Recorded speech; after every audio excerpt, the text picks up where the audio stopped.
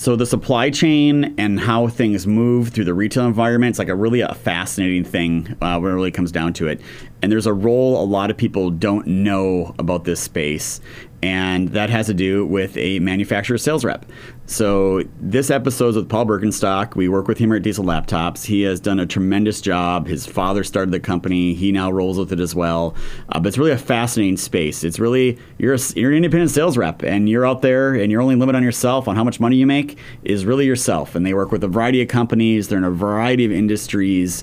And I think you're going to enjoy this. Maybe it's a career option for someone out there that you know of, because you can make a lot of money at it, and it's a great career to be in.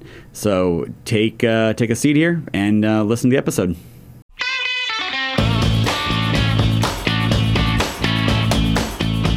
Well, Paul, welcome to the DL. And I think maybe just to get started, just I guess tell everyone like what you do and how long you've been doing it, and we'll kind of start diving down into the details here as we go.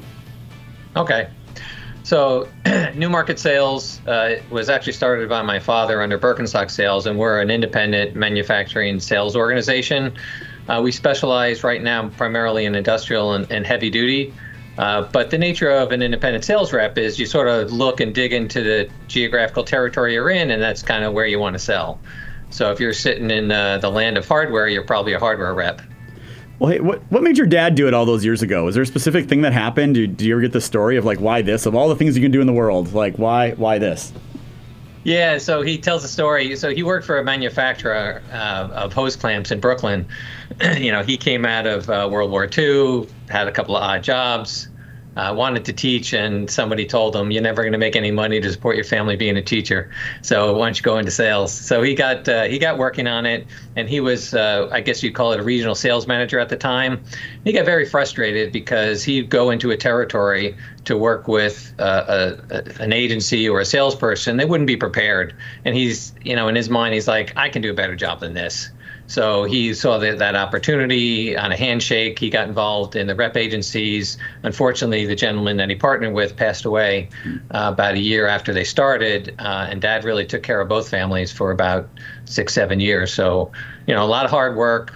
And I grew up seeing that. Back in the day, it was all physical counting. You didn't have computers so much, so you'd have to go in and, get on the shelves. And I remember very well doing that one day, and the owner of the company taking the work I had done, and he's like, "This is illegible." I was like 14 years old. So it's like I always learned, you learn things by doing. I learned to write clearly, and I saw the way Dad interacted with the people. I got the relationship side of the selling. I really enjoyed it, and that's where I ended up. So how old were you when he started dragging you around on these visits that you had to go do?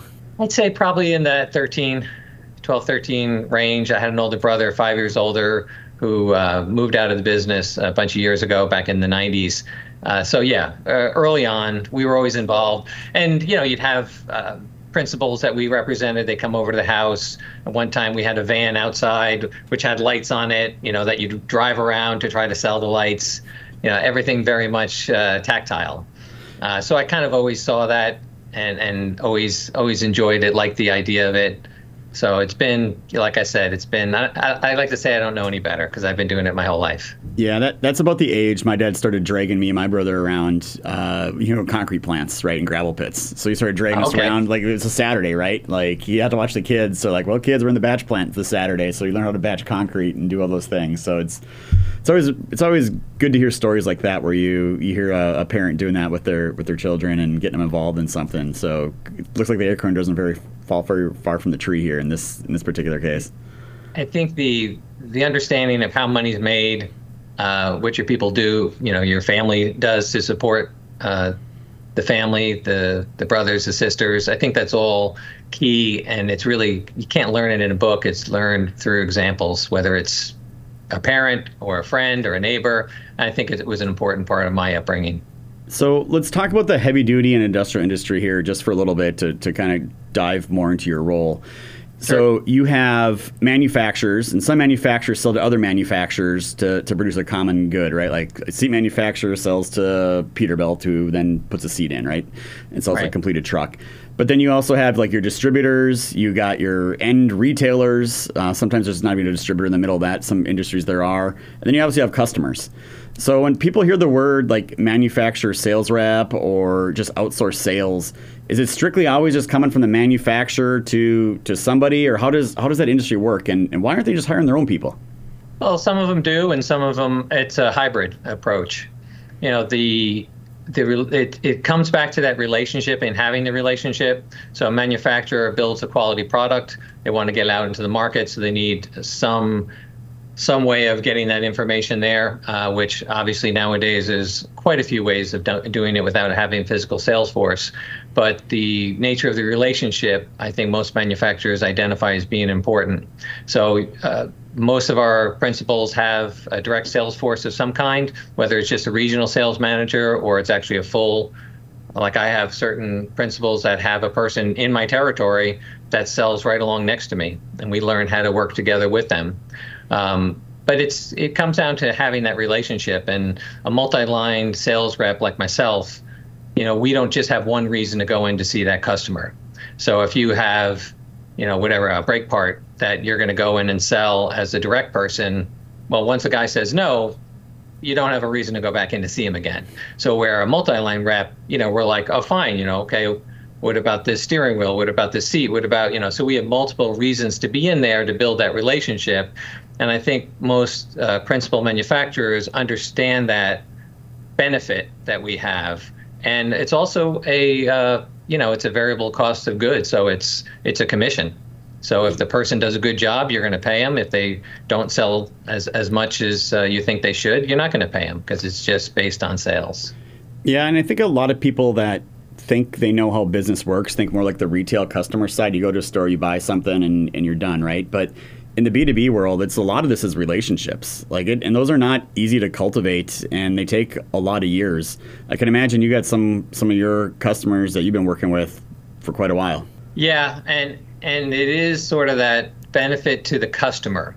So let's look at the OEM. So the OEM is dealing with you. Those people come and go. A lot of times the senior management stays the same, but you'll find the manufacturer's regional people or their management tends to come and go in a 3 to 5 year span. So for the customer, if they have a manufacturer sales rep in there day to day, it sort of gives you that continuity. Whereas otherwise, you know, somebody goes, you got to get somebody new. It makes it harder and harder to maintain that customer without that ongoing relationship. So we do find we probably get first call on opportunities because they're just used to seeing us and working with us. Yeah, so I mean, a lot of that is being in person. And I heard you said you were younger, you're with your dad in the stores. I mean, I know now it's 2023, we got Zoom meetings, we got all these things, we got COVID. Did anything change for you up to then, or were you guys already working remote, or how did that impact your industry, and has it changed now versus pre-COVID at all for you guys? So independent sales reps are, you know, we started remote before remote was fashionable. You know, most of manufacturer sales reps have independent, have people that work for them that work remotely within a given state. So we've already been doing remote. I think the benefit we got was being more productive. And it really came from Zoom calls like we're doing now, Teams calls, where you didn't necessarily have to get in your car to get in front of the person to get something done. It was very much easier to pull in the key people, whether it's engineers, salespeople, people on their side. It was easier to pull someone together for a meeting. But then now we sort of save that in-person visit for building relationship, for something doesn't quite seem right, you know, I better get in there. So I think it made us really more successful, absolutely more profitable. And it's a matter of using the tools that you have to the best you can. I don't think there's one way to do it. I think if you try to get yourself pigeonholed into one way of doing something, you're going to make a mistake. You're going to miss an opportunity. You just have to always stay flexible. I know we're very good that way, and most of the manufacturer sales reps I partner with are good that way as well. So now that, you know, you're doing more of the remote stuff than you were before, although you guys have been doing it for a while. I know one of the comments you made earlier is usually you have like this geographical region, so you can only see so many customers. You're kind of limited and traveling and all those things. Is there opportunity now to, like, in your business or other rep businesses to, like, expand that because it can go on a bigger scale, or is that not really transpired and people are still kind of in the old model? No, it definitely has transpired. So most of the contracts that principals have with reps are geographic, but there's always that opportunity. If you can bring value to one of the manufacturers, they're going to listen. So I have a couple of programs that I work nationally, and obviously I'm not traveling all over the country, but I've got those relationships built up over the years. So I've been able to place products for them at headquarters, but then normally the sales rep in that geographical area in Texas is also going to get paid as well. So it, like I said earlier, it's taking advantage of the opportunities, of the resources that we have. Where can you get the biggest bang for your buck? We only have time to spend. I don't actually have a physical good, so I look at the time I spend very carefully and see how profitable it is. And yes, doing things a little different, expanding our territory nationally has definitely been part of that. So you talked earlier about how this kind of all works, right? So you're representing manufacturers in your case for most part, and you're helping them increase distribution. You're helping them find new customers. Like, what role are you playing with the current customers that you have, for example, for the audience? Yeah, so once you've made the sale and let's say a distributor is buying your product, it's our job to train them on that product. It's our job to work outside with their salespeople and train their salespeople on the product. If there's any issues with the product, quality-wise, we get involved. So we're really involved at every step of the way with that product. And then our backstop is the manufacturer. So if there, let's say there happened to be a quality issue with a given product, we're going to collect all the information. We're going to get all the used product back, send it back to quality control to get that response. So we're always in the middle of these. So I know for the audience here, we actually work with Paul. He's helping us get our distribution set up for some of our diesel laptop products. So I know you've been talking to a lot of your customers about this. It's not a truck part; it's a diagnostic tool. Like, how's the conversations gone with these guys? Some seem like they're all into it. So other ones seem like I don't have anything to do with it. Like, how's it been? Just like a unique, different thing to go to your customers with. I think the thing that attracted me to diesel laptops was just the way that you were digging into the data and the way you were partnering with your customers, and I think that's key. I think the problem with distributors is they're so used to opening the door and just doing one thing, counter, churning. They're moving boxes. They don't necessarily care what the box is, they're just moving a box. So what we're trying to establish with diesel laptops is more of a connection between that and their end user customer and their distributor base. Yes, I'm buying a part from you. That's great. We're exchanging value, but what can I do to increase that value? So some of those distributors understand it a little better that, hey, I can get this guy a little tighter in with me if I'm also helping him with his diagnostic side. And that's really the pitch that's been most successful.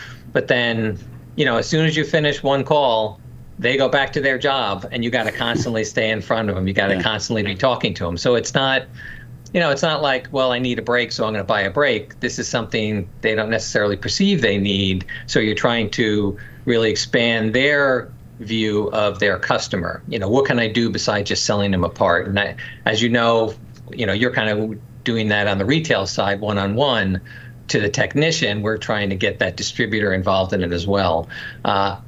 It is destined for success. It just takes time to get them to sign up, and time to sort of educate you guys on what is a distributor, what are they looking for, why is this just not automatically happening? It's just a different way that they look at it than your direct customers.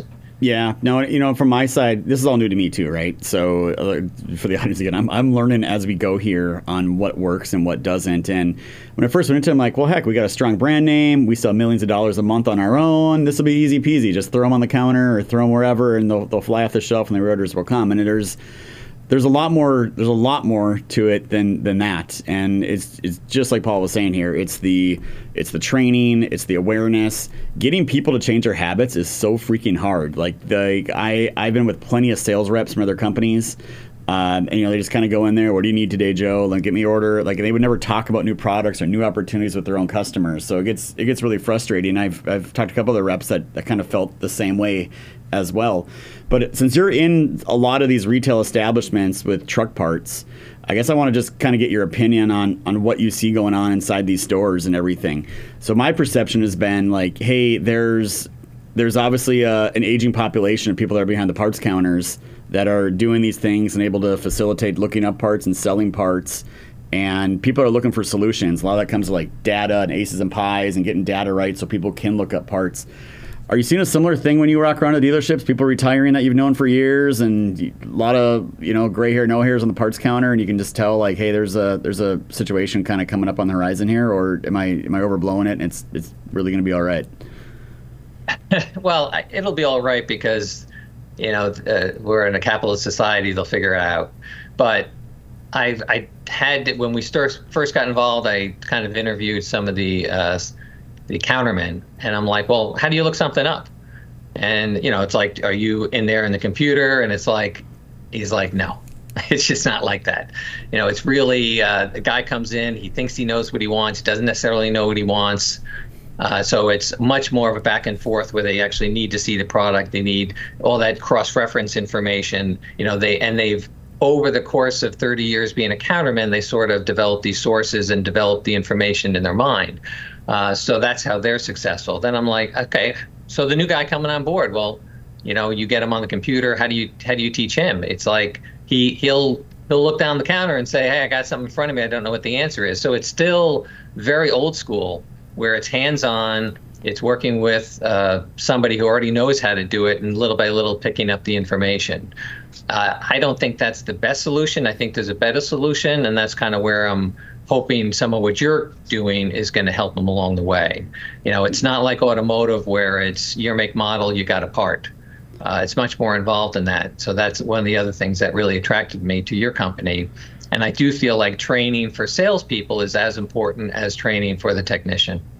Yeah, and I mean, truck parts retailers have it hard because really they're selling a commodity part, right? So, I mean, you're selling on price, product, or service essentially, and when everyone's got the same product, nobody wants to like race to zero on the price and the margin of these things. Some people do. Like I know I like my margins. I'm sure most of your customers do too. And it comes down to service. So I think that was, like you said earlier, that's one of the angles I think for a lot of these people that are looking to potentially resell our stuff is like, well, hey, look, I'm not going to talk to you about truck parts today. I'm going to talk to you about some tools that are going to make your shop more efficient, so you guys can fix more equipment quicker. And it's a different mindset though to get people to think a little bit different way about diagnostic tools. How have the conversations gone now? Are you seeing a little bit of more people getting a little more interest or a little more understanding it more, or is it still just another widget in a box for a lot of these guys? Yeah, so what you'll find in any given organization, you're going to find 1, maybe 2 stars. So you've got 25 salespeople, you got a couple of guys, either they were techs before or they're used to selling diagnostic equipment, and you just need to make them a success. They're the ones that are already calling me directly. They put me in contact with their customer. So, they feel supported, and they have enough. They don't have a fear of selling a diagnostic tool, which you're not used to selling. And once that you accomplish that, then it's sort of what I talked about with the counterman. So you get the one guy that knows how to do it, and then I ask him, well, hey, who else in your organization do you think would be, a good person to get involved in this? Not to get them scared off. I mean, we start with a 30-minute training on your product, and I'm sure you can guess how well 30 minutes goes with everything involved in diesel laptops. You're really just broad brushing it. So it's very much getting involved one-on-one, finding a few success stories, and then turning those success stories into a company that's selling, $50,000 to $100,000 worth of stuff. It takes time, and again, it gets back to relationship. If this guy is they're selling $50,000 worth of parts to somebody, they walk in with a diagnostic tool, maybe they haven't heard of you, hopefully they have.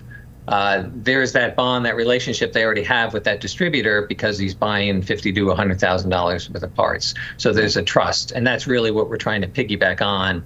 And then Diesel Laptop giving them the support so that when they do recommend us, we make them look good. We're definitely picking up a little bit, but I'm still very confident that helping them build that relationship with their customers through training, through technology is is a key to their growth as well as yours. Yeah, I mean, it's always the long game, not the short game. And I think, if I think a lot of people see the headlines in the news about like AI and chatbots and all these fancy technology to help sell more things and do more things. But at the end of the day, a lot of it just comes, I don't know if you call it old school or what you call it, but it really is like boots on the ground, having a relationship with someone, building that level of trust, and having all that commerce just kind of flow through all that stuff. So have you seen technology creeping in at all with all these new things that you hear about in the news, or is it still kind of like not really involved in the spaces you touch? I think the cell phone is still one of the biggest pieces of technology that has hit us. I think the way that we can now communicate with people is a lot quicker and a lot easier. We can share images, information back and forth. We do that with all our customers today. The technical training, like I mentioned earlier with the counterman, just sort of learning because he's done it for 30 years, there really hasn't been a good solution for that in the heavy duty side. It still seems to be, a bit of a grind, and you got to find the people, or taking someone from the tech side that's maybe tired of doing wheel end work but has a good enough understanding of the vehicle, now pull him into sales. He'll make a little more money, and he can, it's sort of that ground up a way of doing it.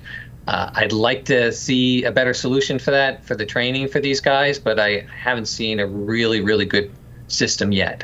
Yeah. No, I mean, I was talking to another company a couple of weeks ago, and they're like, oh, we're building this app, and you can just take a picture of your truck part, and I'll tell you what part number it is. I'm like, there's like 500 different brake drums. I'm like, there's no way that app's going to be able to figure out the exact part. It may know it's a brake drum. It's not, but I have no idea the exact brake drum that you need or the exact slack adjuster you need, or here's a door hand. There's no way that thing is going to do that. There's just so much of a data gap there and everything. And then I was just at a conference last week, and it was all about ChatGPT and AI, machine learning, and like you'll be able to ask it like, I need a door handle for a 2002 Kenworth whatever, and it'll be like, boop, here's your part number. And I'm like, it can do that, but it doesn't have access to all the data to actually do that thing. There's a completely segregated piece here. So I do think technology is going to keep trying to make it more efficient. Like you said, capitalism tends to always win at the end of the day. So there's always solutions for things. I know another thing, you sent me a video before this with the HDMRC. Can you explain to the audience what HDMRC is? Yeah. I also want to go back and do a little self-promotion to say it is one of the benefits of using an independent sales rep. So we talked about all the issues that salespeople have, that our customers have, the counter people have. But because we've been doing it, the average life of a sales rep, average has been, 10 to 12 years at the same company. So that continuity is definitely key. And we're very good at picking up information and translating it back to our customers very efficiently. So we do definitely help the industry. But HDMRC was started, we just had our 10-year anniversary. There were 5 agencies. I was one of them that started it. And we basically wanted to create a professional organization that helps support reps. So you may think it's odd, but as manufacturer sales rep, we really get along with each other. We work well with each other. We don't really feel threatened by each other, and we're there to support each other. So it's definitely somewhat unique. Yes, I have competitors. These competitors are in the meetings that we have with HDMRC, but that's okay because we're sharing best practices. We're sharing, we're bringing manufacturers in. Like you came into one of our meetings, and that kind of got me excited about data and where data was going and how that could help my customers. So the whole premise of the organization, there's about 32 companies involved in it. If you expanded that out, it's probably about 130 feet on the street that are calling on customers every day. So we will bring someone in on, it could be, we had a course on CRM. How do you use CRM? We had courses on finances. We had courses on how do you train your people. So we're trying to make the agencies more professional as they present themselves to the customers, as they present themselves to the manufacturers. So it is part of the MEMA group. We have like a pseudo TED Talk once a year in January at the HDAW show, and then we also do a Pulse meeting, which is going to be coming up here in June. But it's exciting, and it's not. I mean, have I gained money from it? Yes, just through association, just through hey, we're talking about things, what's going on in your territory. But more than anything, I really gained knowledge. When you look at what you do and you compare it to what people who you consider to be professionals across the country and see what they're doing, you sort of check off the boxes where you're doing it right, and then you sort of look, oh, maybe I should do that a little differently because these 3 guys are doing it differently and they're being successful. Well, Paul, I know manufacturer sales reps definitely play an important role in everything that's going on here. Hopefully the audience got a little educated on this whole thing. If they want to get a hold of you and have a conversation with you, what's the best place to go? Newmarketsales.com, or you can go to HDMRC's website and you can pick up my information, or if you're looking for another sales rep in a different territory, I'm just in the Northeast. It's a great resource for finding independent sales reps throughout the country and South America and Canada. Well, Paul, again, thank you very much for spending some time with us here right after Memorial Day. Hopefully you had a great Memorial Day. I know I did. And we're going to end this episode like we do every one, where it's not just diagnostics, it's diagnostics done right. And that includes help and setup distribution. And that's exactly what manufacturer sales reps do. So thank you very much, everyone, for watching and listening. Like, comment, share, subscribe, and we'll catch you on the next episode.